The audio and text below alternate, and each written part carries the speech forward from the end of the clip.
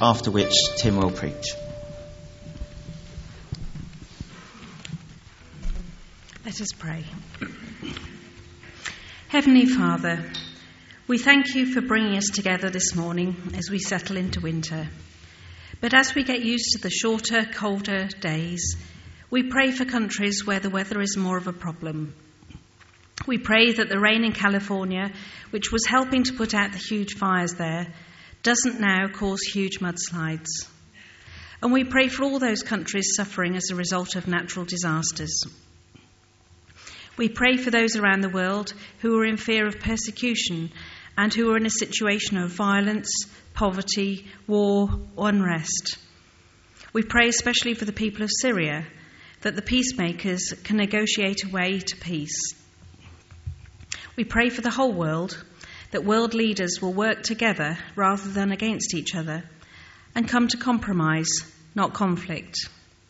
We pray especially for the Brexit negotiations at this crucial stage, that leaders will be guided by you so that the interests of all people can be taken into account. We pray for our own Prime Minister and all political leaders with the issues and conflicts that face them.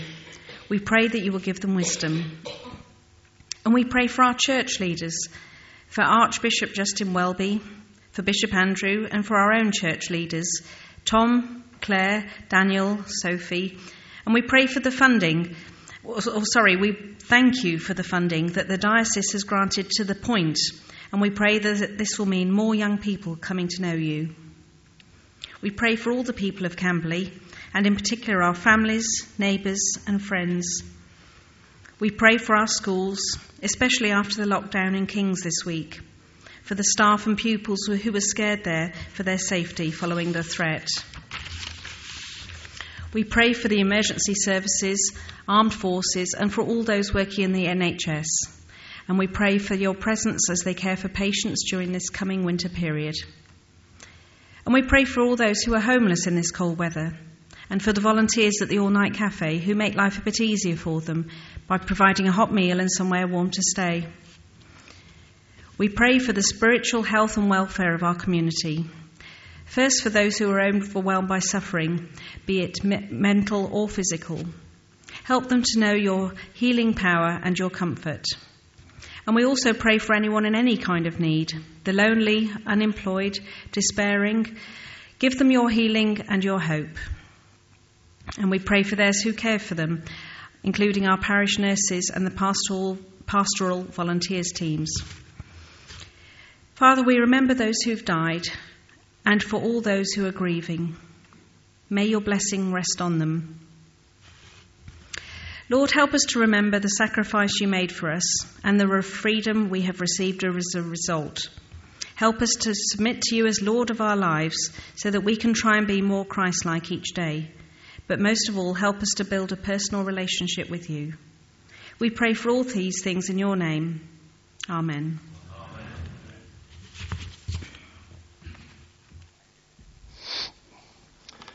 Amen. Thanks, Anna.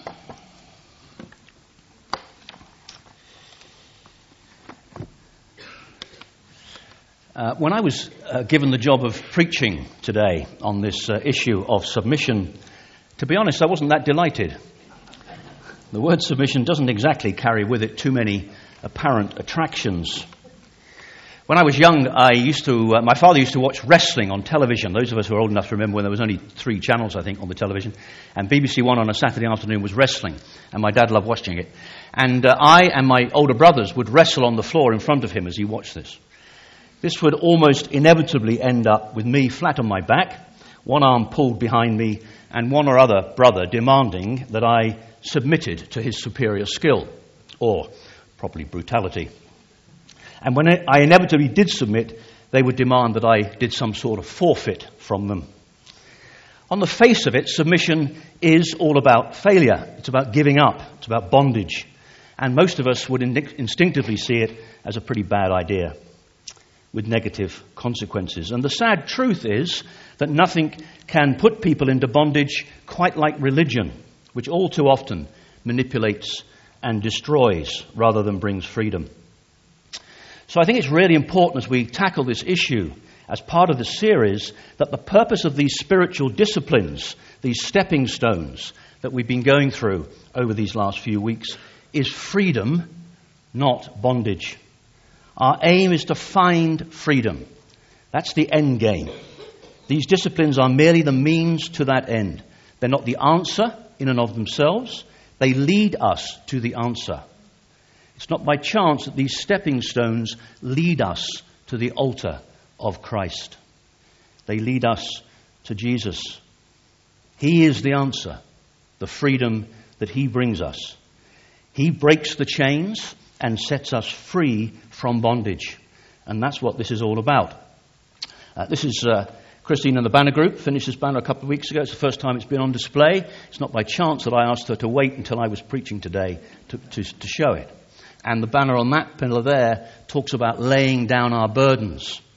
So that's what today is about, laying down burdens, breaking the chains, finding and seeking and finding freedom in Christ. Now, these are spiritual disciplines. And disciplines are designed to help us to become better disciples. And it's no coincidence that the word discipline and disciple differ by only 2 letters. Discipline makes disciples. It's a choice. All of these things are choice. The simple fact is that we're not prepared to exercise at least some of these things some of the time, then the bottom line is we will not grow. We will stagnate. And that's no different to any other area of our lives. Either we grow or we go backwards. We learn more knowledge in order to grow, to become people of better, greater understanding or wisdom. We make an effort to learn more aspects about our careers in order to grow. And if we want our relationships to develop and deepen, we have to work at them, take them for granted, and they're likely to fall apart. And the same is true in our Christian lives. We must grow ever closer to Christ. Otherwise, we will stagnate in our faith and inevitably grow apart from him. And it all starts with a preparedness to submit ourselves to Christ's authority in our lives. Let's hear from the letter of James, which talks about this, James chapter 3. And you might like to turn to it in your Bibles. James chapter 3, verse 13.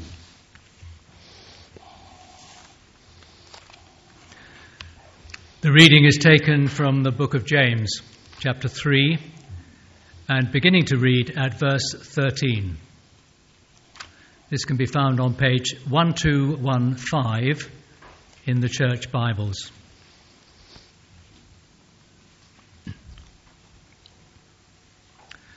Two kinds of wisdom.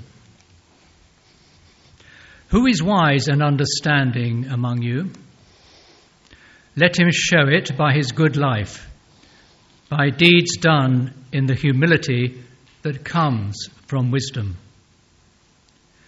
But if you harbour bitter envy and selfish ambition in your hearts, do not boast about it or deny the truth. Such wisdom does not come down from heaven, but is earthly, unspiritual, of the devil. For where you have envy and selfish ambition, there you find disorder and every evil practice. But the wisdom that comes from heaven is first of all pure, then peace-loving, considerate, submissive, full of mercy and good fruit, impartial and sincere. Peacemakers who sow in peace raise a harvest of righteousness. What causes fights and quarrels among you?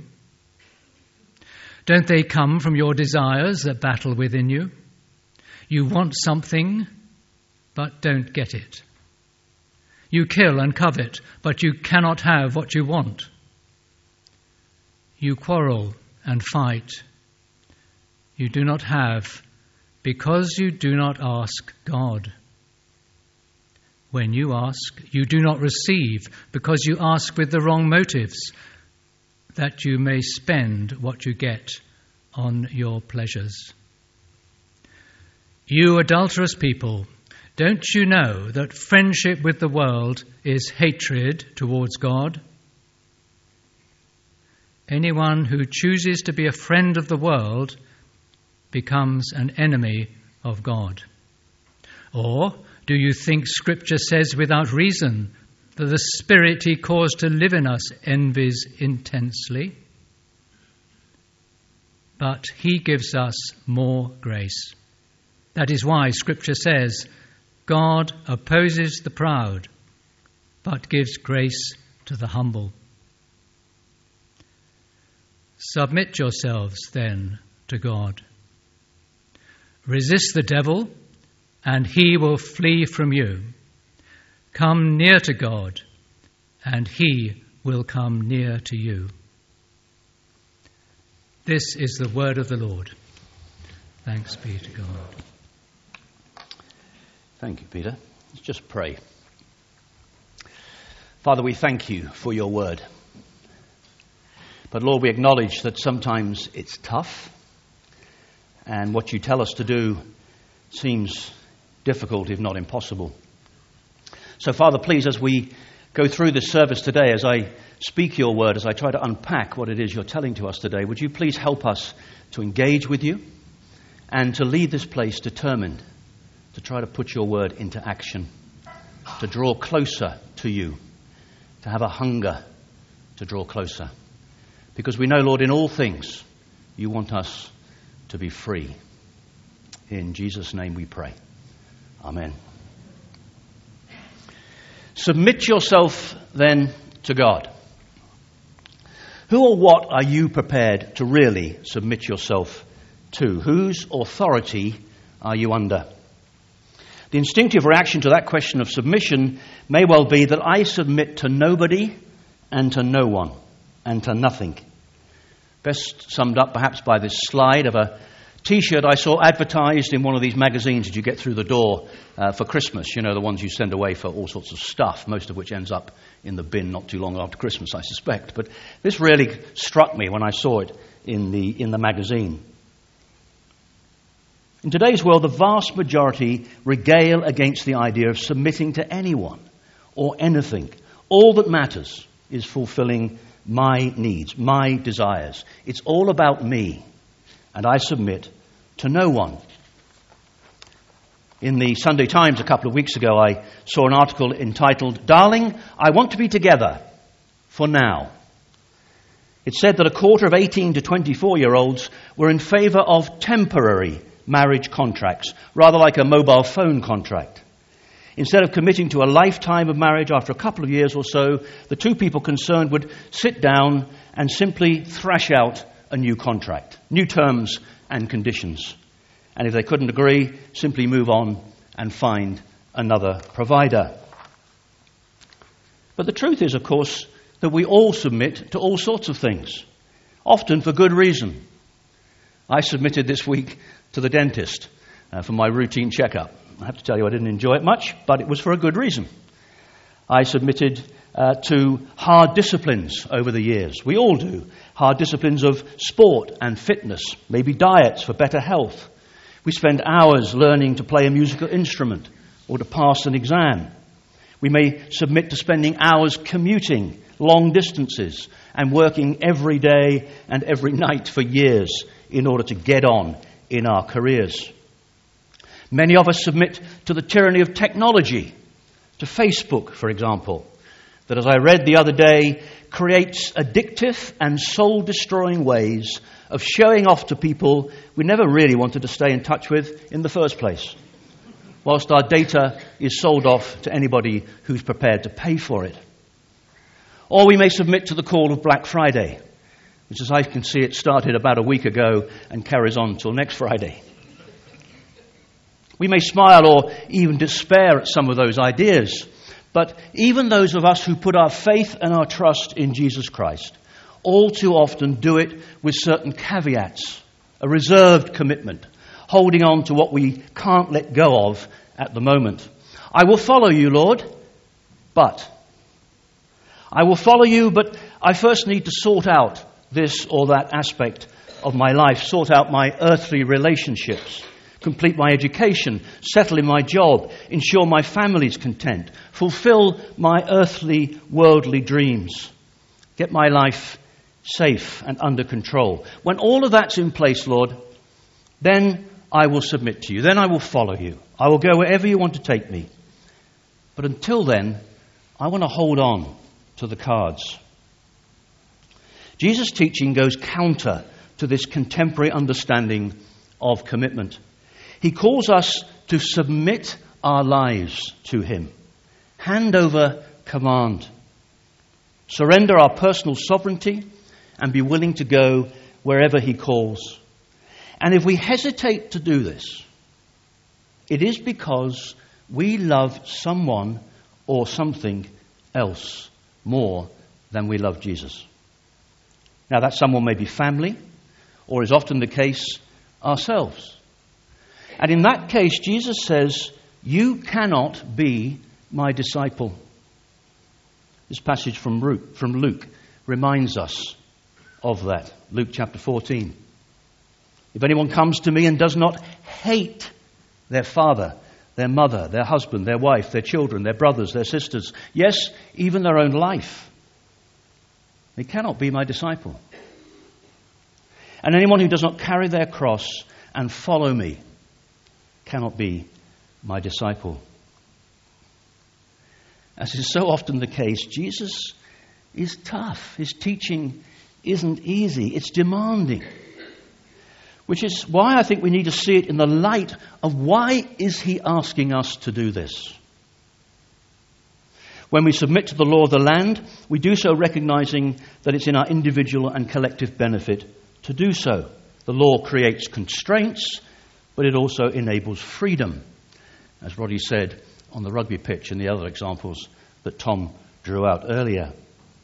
And Jesus asks this of us because he knows that if we can make the decision to submit to him, then we will find ourselves living what he calls an abundant life, a truly fulfilling life, a life free of bondage, enabling us to break the chains to the world's way of living and be set free. As I was thinking about what this might look like, I found myself reflecting on my commissioning parchment from the Royal Military Academy at Sandhurst. And a couple of others of us in this room have had one. Roddy's got one somewhere. Where is Roddy? Oh, he's gone to sit next to Marianne. And this is how it starts. It's quite long, and I'll just give you a couple of bits of it. It starts off by saying this. Elizabeth II, by the grace of God, of the UK, of Great Britain and Northern Ireland, and of her other realms and territories, Queen, head of the Commonwealth, defender of the faith, to our trusty and well-beloved Timothy Cross, greeting. Isn't that nice? Wouldn't you like to receive a letter from the Queen saying that? We, reposing special trust and confidence in your loyalty, your courage, your good conduct, do by these presents constitute and appoint you to be an officer in our land forces from the 30th day of July, 1971. Then goes on to talk about one or two other things, and then says this, and you are in such manner and on such occasions as may be prescribed by us to exercise and well discipline in their duties such officers, men and women as may be placed under your orders from time to time, and use your best endeavours to keep them in good order and discipline. And we hereby command them to obey you as their superior officer, and you to observe and follow such orders and directions as from time to time you will receive from us or any superior officer, according to the rules and disciplines in pursuance of the trust hereby reposed in you. It was, and it is, quite clear what's expected of everybody being commissioned in her armed forces. Be disciplined, obey orders, obedience. Which is why, when I received the posting order dispatching me to my first job in Germany, I wrote to my future commanding officer, as I did for every subsequent appointment, a letter. And that letter always ended with the words, I remain, sir, your obedient servant. And the truth is, I meant it.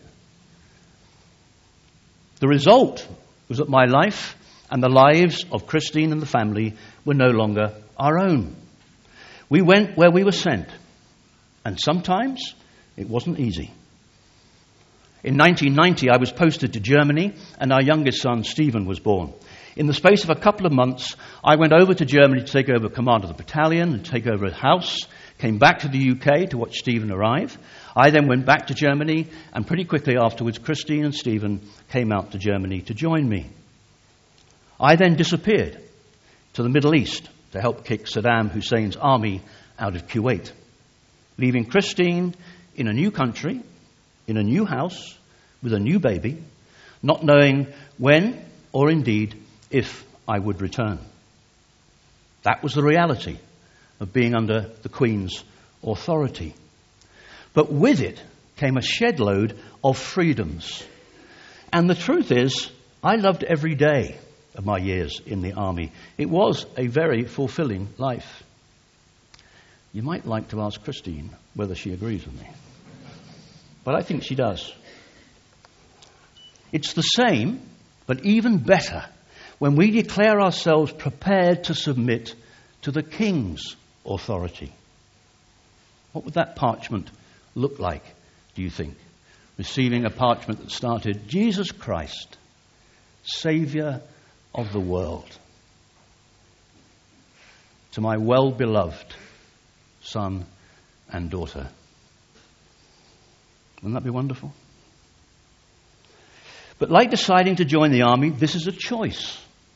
Our Lord never insists on having authority over us. He never says, you will submit to me. From the Garden of Eden onwards, He's left us perfectly free to choose. And He will never say a word if we choose to go our own way. If He insisted upon obedience, He would simply be a taskmaster and we would be His puppets. He makes it abundantly clear what we ought to do, but He never forces us to do it. That's why whenever He talks about discipleship, He always prefaces it with the word if. If anyone desires to come after me, let him deny himself. Let her deny herself. If we don't desire it, then we don't deny ourselves. But as in all things, that choice carries consequences. But if we do desire it, what does it look like? Well, I think first we submit ourselves, our body, our mind, our spirit, to God the Father, to Jesus, His Son, and to the Holy Spirit. We submit ourselves to their direction, to do with us as they please. We are their obedient servants. Secondly, we submit ourselves to the Word of God, the Scriptures, to hearing the Word, receiving the Word, obeying the Word. We look to the Holy Spirit who inspired the Scriptures to interpret and apply them in our lives. Next, we submit to the body of Christ. We submit to one another, to this community that Tom referred to earlier.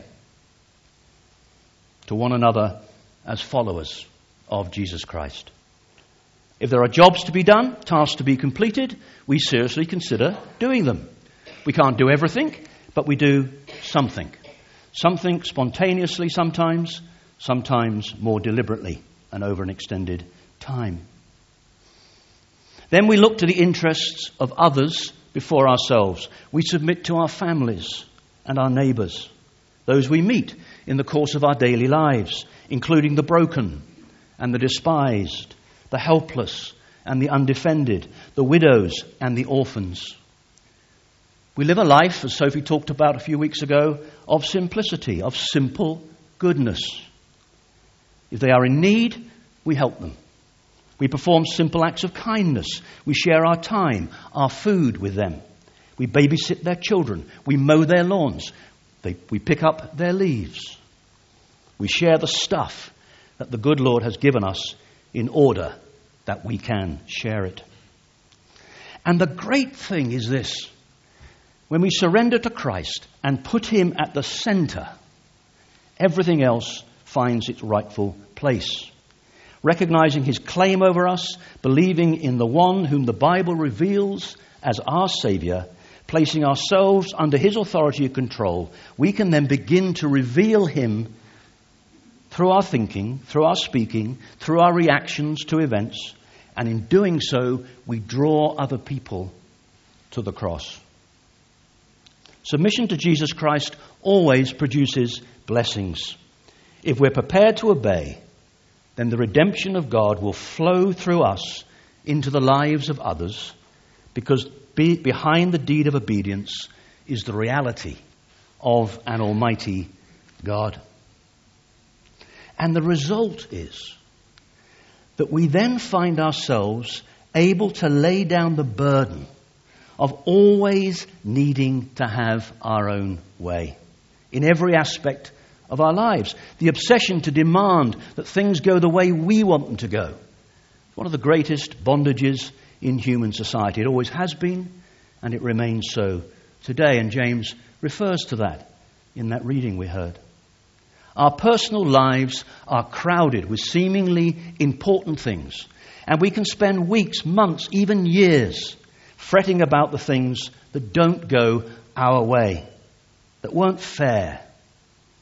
We fuss, we fume, we plot, we get mad, and act as if our very lives depended upon what we insist is a critical issue, an issue we aren't prepared to give up on because we want our own way. We seek revenge or retribution. And in the discipline of submission, we are released from all of that. We simply drop the matter. Forget it. The truth is that most things in life are nowhere near as important as we initially think they are. So our priorities change. Jesus was at home with his Father wherever he went. He never chose his own circumstances, but he meekly submitted to his Father's plans and directions, and he was perfectly relaxed about doing so. And in Luke chapter 12, he tells his disciples that they should resist what this pagan world runs after, and seek ye first the kingdom of heaven. Isn't that a great phrase? Seek ye first the kingdom of heaven. God knows what they need, and he will provide it for them, Jesus said. God their Father has been pleased to give them the kingdom, a kingdom where the things that they treasure won't wear out or be stolen or destroyed. And submission enabled them, and it enables us to hold on to things lightly, to genuinely value other people, to give up our own rights for the good of others, to love them, but not demand that they love us in return or that they treat us in a certain way. It's no longer about me and my needs, in the same way that it wasn't about Jesus or his needs as he hung on the cross. Now, if all this is true, then why don't we do it? Ultimately, of course, because we're afraid. We're afraid of where this all might take us. All too often, when we ask ourselves, how far should we go down this path? The brutally honest answer is, as far as I'm safe, as far as I'm in control, as far as the risks feel manageable, as far as my sphere of certain competence will take me. And all too often, we retreat. We go back from the altar and we head back out into the world. Jesus beckons us to follow him with the vulnerability of a child so that we might know how strong our Father is, how much he loves us. But we would rather be adults. We'd rather be in a place where we can still pull things together if God doesn't show up, where we risk no ultimate humiliation. We need to be set free from such fear. The ultimate goal of submission is to break free from the bondage of this world's way of living. In Galatians chapter 2, verse 20, Paul says, as on the screen, that he has been crucified with Christ, and it is no longer him who lives, but Christ who lives in him. His spirit has been united with his Lord, made one with him. And surely we need that as well. Is this going to be another series that simply passes us by? Christmas is coming, New Year starts, new series begins, all very interesting. Or are we going to draw closer to Christ and grow as his disciple, as the disciple of the risen Lord? It's a choice. And now is the right time to make that choice. Not tomorrow, not next week, not next month, not when we've sorted all these things out, but now. Now is the time. For once we make that choice, once we recognize that his right to have absolute authority over us, then we no longer just try to be a good Christian. We become a true disciple of Jesus Christ, and we can begin to fulfill the mission that he has given us, the Great Commission at the end of Matthew's Gospel. And once the Son makes us free, sets us free, then we are free indeed. His burden is light. And today is a good day to break the chains, to submit to Christ, to lay down our burdens and be set free. Amen.